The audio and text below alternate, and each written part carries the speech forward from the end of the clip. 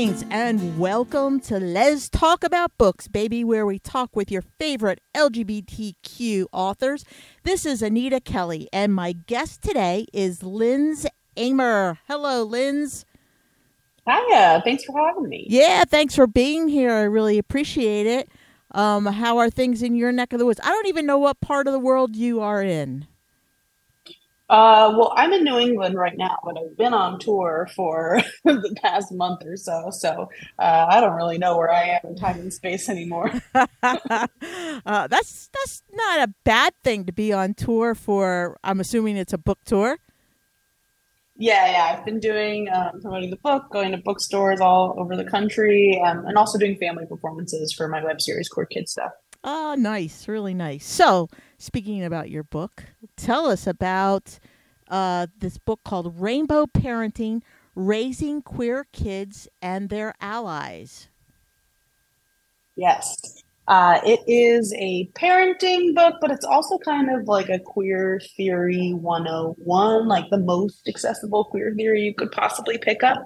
And it's really about how to raise kids in a queer and gender affirming way, especially if you don't know how. It's for anyone who has young folks in their lives and wants to raise healthy queer kids and empathetic allies alongside them. Okay. And when did this book come out? May 30th, so it's still very new. Awesome. Great. And how is it being received? I think really well. It's interesting. I primarily do work for kids. So I do a lot of like LGBT plus education and representation for kids and families. So kind of pivoting my work to adults has been a little bit of a new thing. I started doing it kind of in 2019 with my TED Talk that came out. And that's kind of where the inspiration for the book came of like, oh, maybe people are interested in this. And also this could help me get my work for kids in front of more people who understand why it's important, right? So I've kind of been doing this like pivoting to adult work. And with my kids' work, I'm used to a lot of negativity online. It really is the kind of work that strikes a nerve somehow. I mean, it's just videos of me and my teddy bear with my ukulele, but people get quite mad about it. And so the work for adults is it's just like a little bit of a different vibe, which I'm not mad about. It's a lot more people who are interested in connecting and having conversations about. I've been meeting a lot of parents of queer and trans and non-binary kids, and lots of people who, want to bring up gender and sexuality with the young people in their lives, but don't know how, are intimidated by the conversations. And so that's what I've been having conversations about and chatting with people about and connecting through this tour and meeting people and meeting bookshop owners as well has been really exciting. So the feedback has been really, really wonderful because I think this is a resource that people are looking for, especially in the political climate that we're in right now, but haven't really known how to enact it in their day-to-day lives. So I'm hoping this book, through word of mouth, starts providing people with a solution and a bit of a roadmap for how to address the LGBTQ plus topics with the young folks in their lives. Oh, that's great. So this is much more positive in that folks are seeking you out, seeking help, rather than coming at you with other things. Yeah, well, and I also think that like it's really hard to ban a book for grown-ups. So it definitely has that leg up in that way where book bannings and the targeted harassment really is very specifically on LGBTQ plus content aimed at kids, which certainly is my web series. But this book is like a little adjacent to it in like, okay, if we're looking at a state like Florida and all of these horrible bills that Governor Ron DeSantis is passing, he's taking LGBTQ plus education out of schools, they're banning books. But, this book is like kind of a loophole.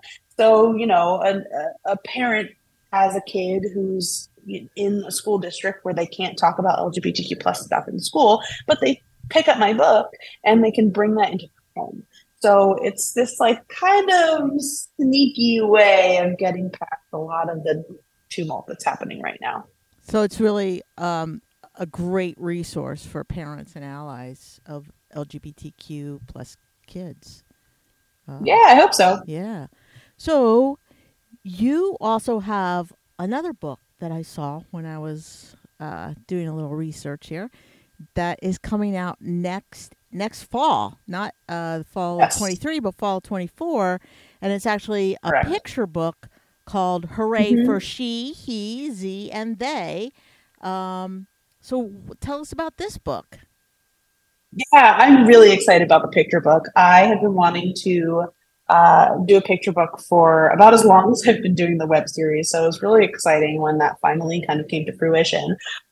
It's as you can probably tell from the title, it's a pronoun book. We're talking about lots of different kinds of pronouns, but I think what makes it unique is that we're talking about the way that pronouns make us feel and recognizing. I'm sorry, I'm kind of in a weird room in a hotel. Um, um, uh, it's about recognizing how our pronouns make us feel and Mhm. helping children recognize this feeling of gender euphoria. So that's really what the book is about. Okay, where does my gender joy come from? And how can pronouns help me express that? And the subtitle of the book is What Are Your Pronouns Today? Which feeds directly into the parenting book because I have a section, of course, on how to talk about gender with young people in your lives. And part of that is establishing a pronoun practice with your child. What are your pronouns today? And sharing your pronouns with them as well. And I think that that's a really important thing to do in relationship with young people. And I hope that the picture book can tie directly into the practices that people are implementing from my parenting book and using the picture book as a visual tool for having that conversation.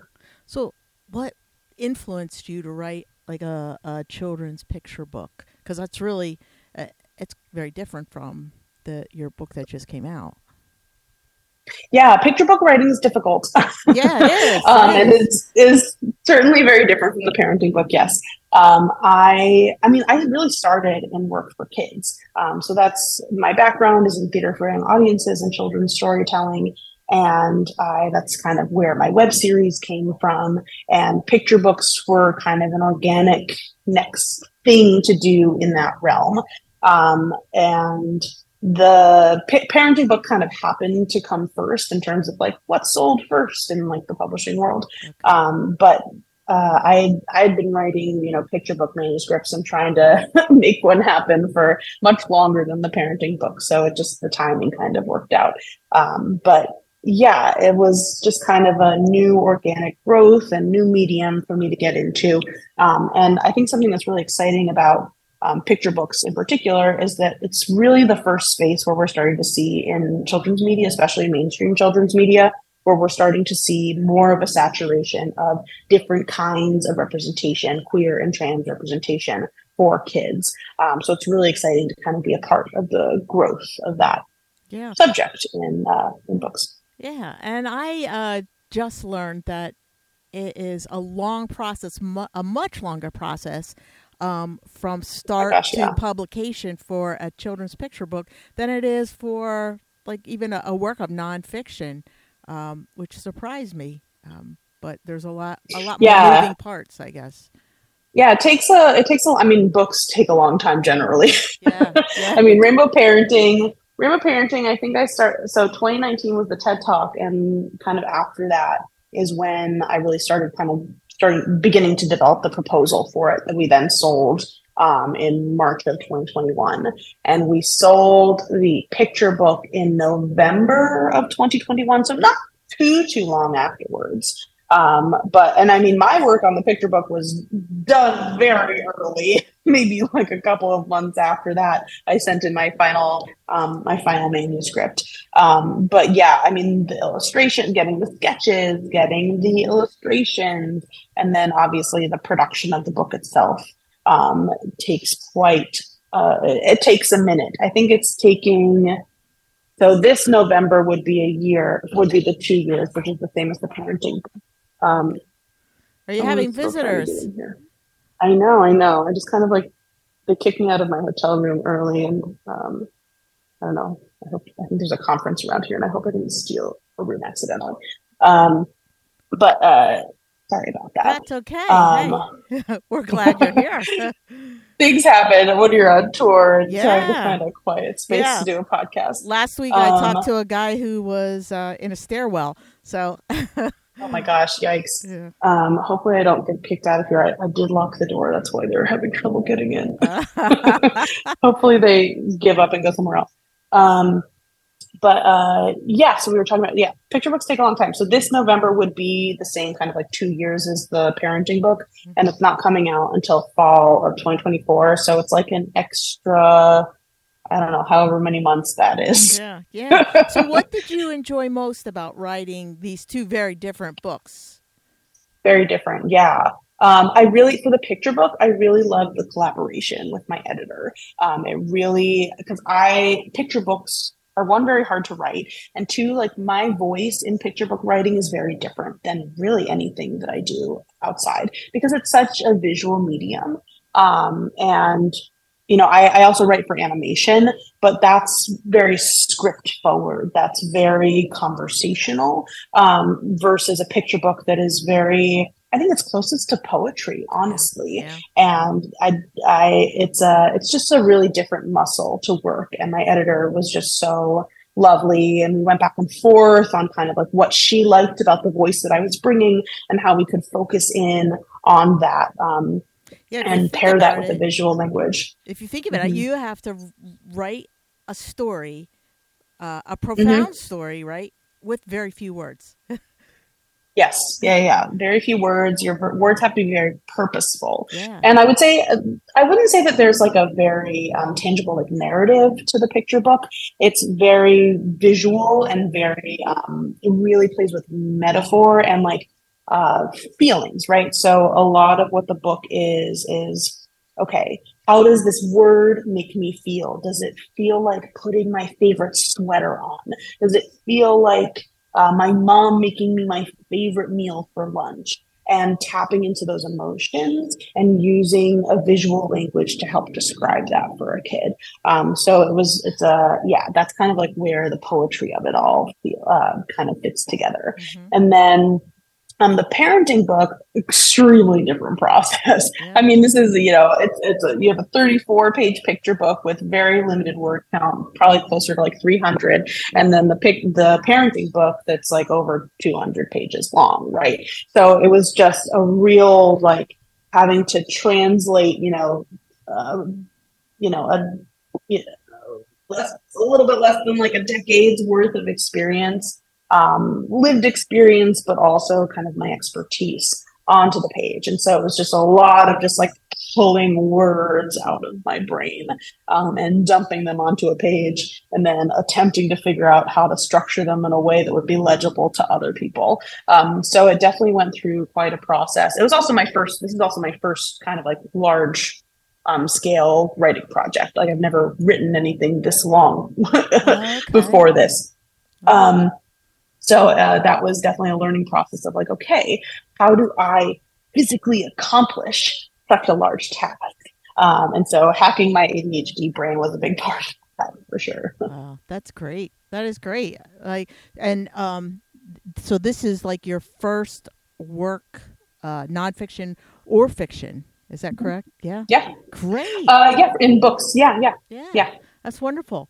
And so, what would you think is the single most important aspect of parenting an LGBTQ plus child?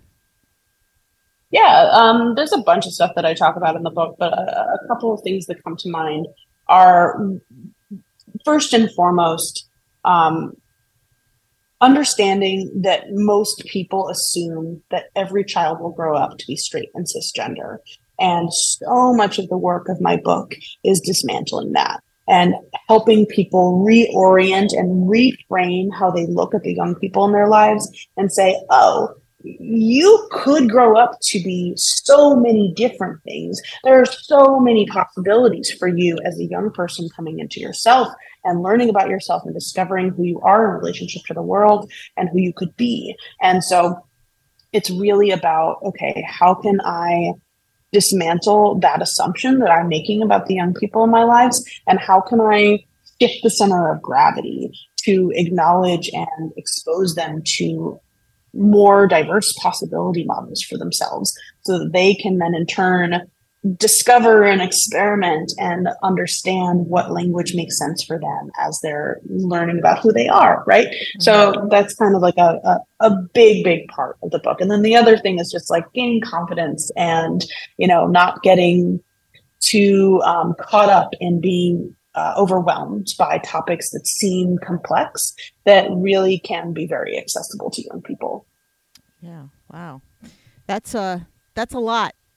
Did you have to do a lot of research for your book? Yeah, people have been asking me this question. There's certainly a lot of research in it, but I would say that I didn't do a big research dive. A lot of this is just stuff that I've picked up along the way of developing an expertise in this work, and so that's just when I was writing, I was just making sure I was on Twitter and following all of the thought leaders and people who are smarter than I am, who I can pull from to help develop, the language that I'm trying to create around this book.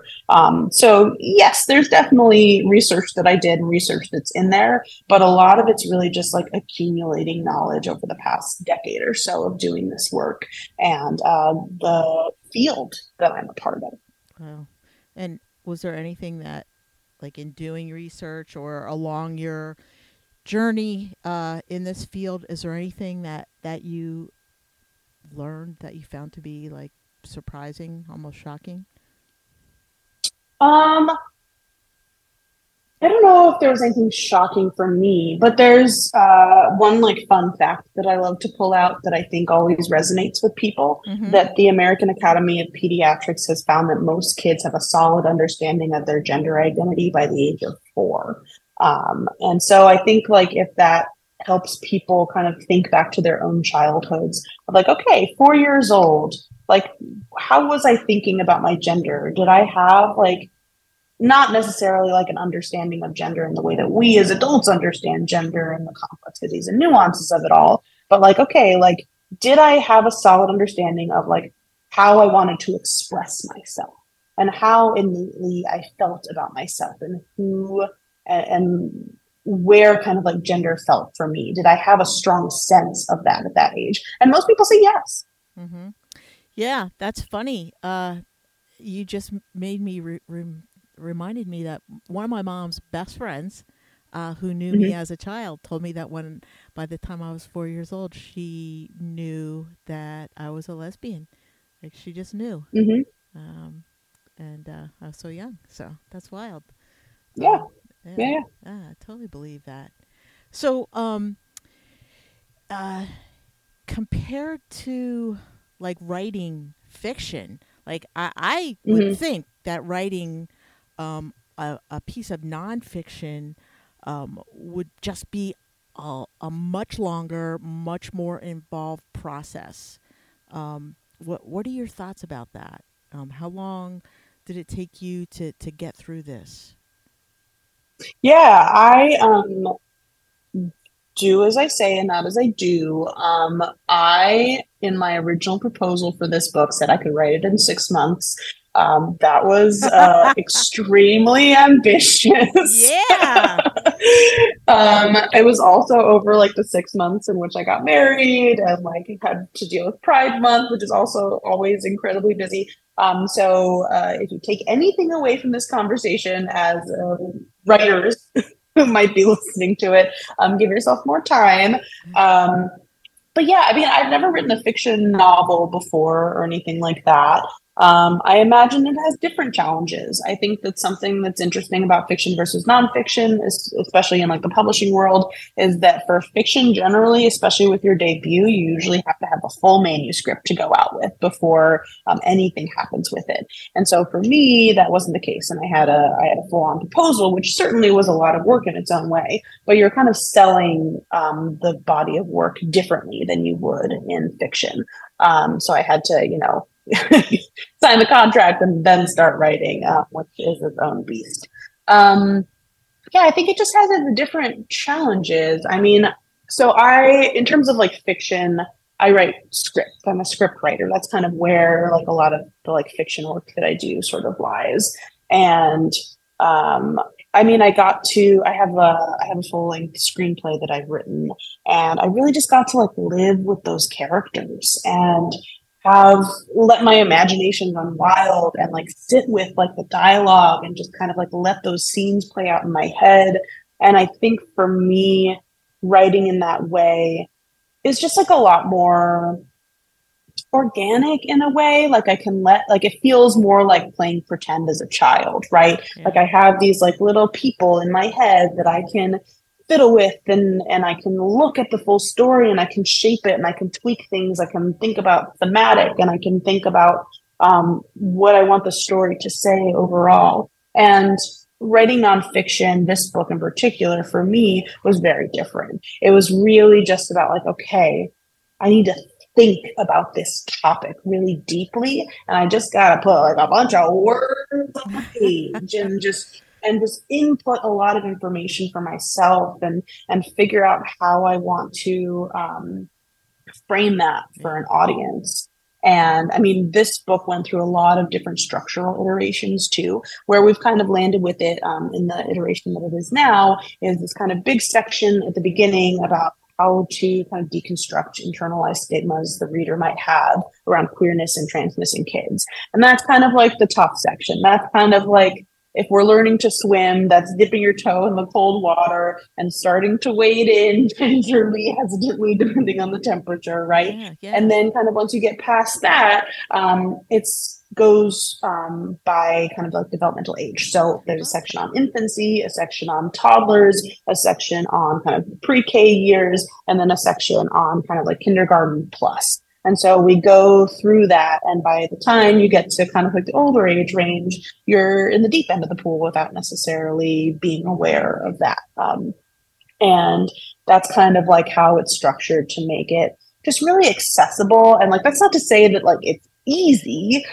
There's definitely work to be put in as you're going through the book. But I think it's really important to kind of like let yourself ease into that process and let it happen and just kind of go through and not worry too much about it. And because I think a lot of what I talk about is certainly like conceptual and ideas, but there are a lot of kind of practical things that I suggest that you can do, like what I was talking about, establishing a pronoun practice with your child, with the children in your life. And there are lots of different ways to, a lot of people have been talking about, I've been getting feedback about something that's resonated for people is when I talk about queerness and the idea of how to talk about what queerness is to your child, and this idea that queerness is difference, right? It's something that's not the quote unquote normal. And a way that I talk about explaining that to a child is, okay, let's take breakfast. Let's take cereal. Let's put out a row of Cheerios and let's observe what we see about those Cheerios. And then what happens to that conversation when we put one Fruit Loop in that line of Cheerios? That Fruit Loop is different than those Cheerios. What is different about it? Is it the color? Is it the shape? Is it bigger than the rest of the Cheerios? And what about that is not necessarily good or bad, right? Like we like Cheerios and we like Fruit Loops. Mm-hmm. There's nothing inherently wrong with the fact that that Fruit Loop is different than those Cheerios. And honestly, I personally like Fruit Loops better than Cheerios. So I think that's a really, exactly. So that's just like a really, I think, accessible way and very, very practical way of explaining something that like might feel complicated to an adult, but is really tangible and can make it just really easy for a kid to understand at their level. Yeah, that's a great analogy. Yeah, definitely. I'm going to have to pass that one along. Please do. I'm going to steal that one. So is your background in lifespan development or LGBTQ studies? My background's in children's storytelling and theater for young audiences. That's kind of where it all started. Wow. I was in undergrad and I was kind of falling in love with children's storytelling and was taking gender studies classes and queer theory at the same time, and was starting to kind of like figure out myself and my identity very, very early on in that journey. And I kind of like looked at these two things and wondered why they couldn't speak to each other. And so started kind of pursuing that and figuring out how to get queer and trans representation in children's storytelling. And that kind of led to my web series. And yeah, now we're here. Do you want to put a plug in for your web series? Yeah, sure. It's called Queer Kid Stuff. It lives on YouTube. You can also check out my website, queerkidstuff.com. Yeah, that's what it is. It's me and my like stuffed childhood teddy bear, and I grab my ukulele, and it's lots of songs and very simple short form videos. What is gender? What does non-binary mean? What are the LGBTs? What is consent? Very accessible and easy to digest. Okay, that's great. That's great. So, yeah. Are you currently working on anything right now? I have the book. That's kind of been the major thing. And touring and doing my family performances as well as the adult events. I also have a podcast called Rainbow Parenting, same as the book. And on the YouTube channel, I've been doing weekly videos where I read LGBTQ plus picture books, picture books by LGBTQ plus authors. And so that's been really, really fun. It's called Teddy's Book Club. It's on the Queer Kid Stuff YouTube channel every week. And so I get this picture that you're just such a slacker, like you're just lazing around. Not doing anything. Yeah, no, that's amazing. Very busy. Yeah, you have lots of stuff going on. Yeah. So your podcast, Rainbow Parenting, I'm assuming that's kind of based on the book. And yeah, it's really an expansion of the book. I essentially talk to experts in the field, people who you'll recognize from the book as well, but also folks who are in adjacent spaces. I just had a conversation with the senior entertainment analyst at GLAAD, and we talked about kind of what the queer and trans representation in kids and family media has looked like over the past decade. But I've also talked with picture book authors and just like really incredible people. I had a chat with Miss Major, who is a Black trans elder who was at the Stonewall riots, and I talked to her about her journey as a parent. Nice. So it's been really fantastic. I've really enjoyed it. It's a really wonderful. If the book is like as 101 as you can get, I'd say the podcast is closer to like a 201, 301 if you're looking at that. Okay, that's a good descriptor. So how would our listeners, where would they find Rainbow Parenting Podcast?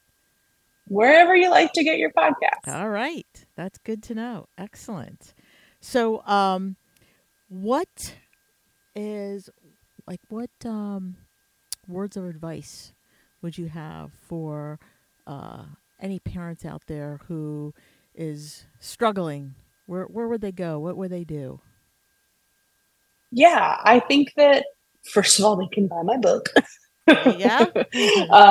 They can buy my book. And I think like the biggest piece of advice is, it's okay to make mistakes. It is okay to not know everything. And if you're not a part of the LGBTQ plus community, but you want to raise allies, you want to raise kids in a queer and gender affirming way, showing them all of the possibilities of who they could become, not getting so overwhelmed. I think there are a lot of internalized obstacles that parents have around talking about gender, around talking about sexuality, when we're really kind of taking our full lived experience as adults into those conversations. But kids are not approaching these topics in that way. They don't have a lot of these internalized stigmas that grown-ups bring to these conversations.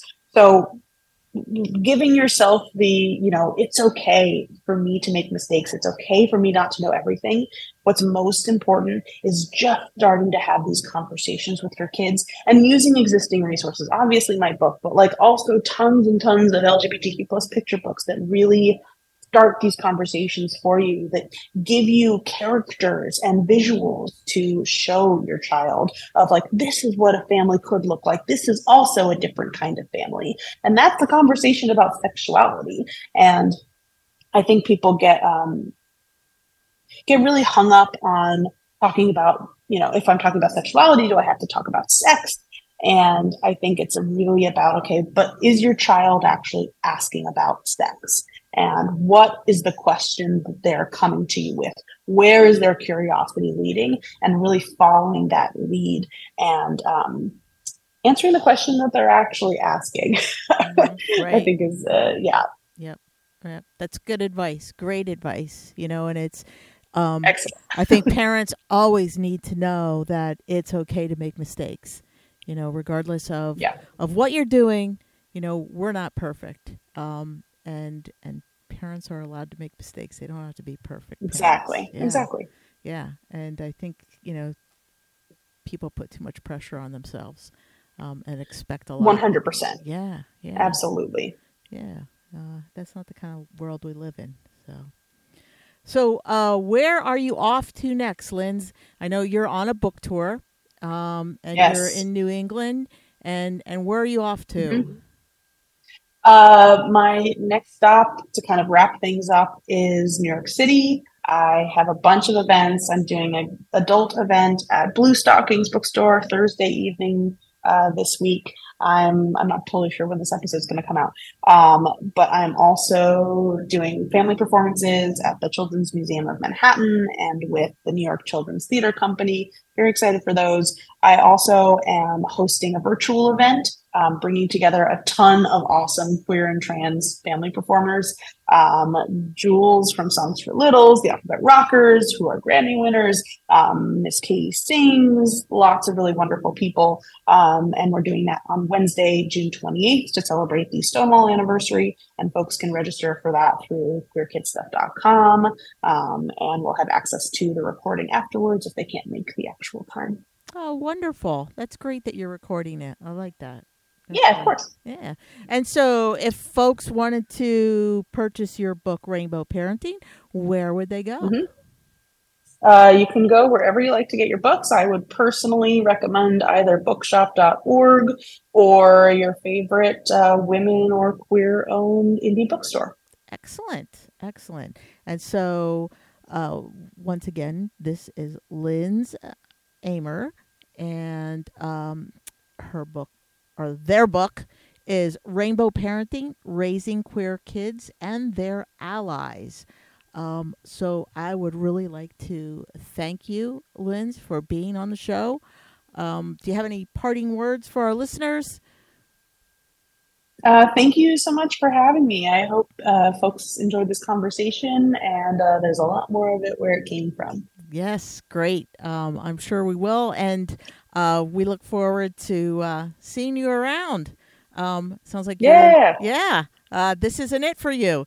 I have a feeling. No, there's lots going on. Yeah, yeah, yeah. That's great. So thanks again, Lindz Amer, for being on the show.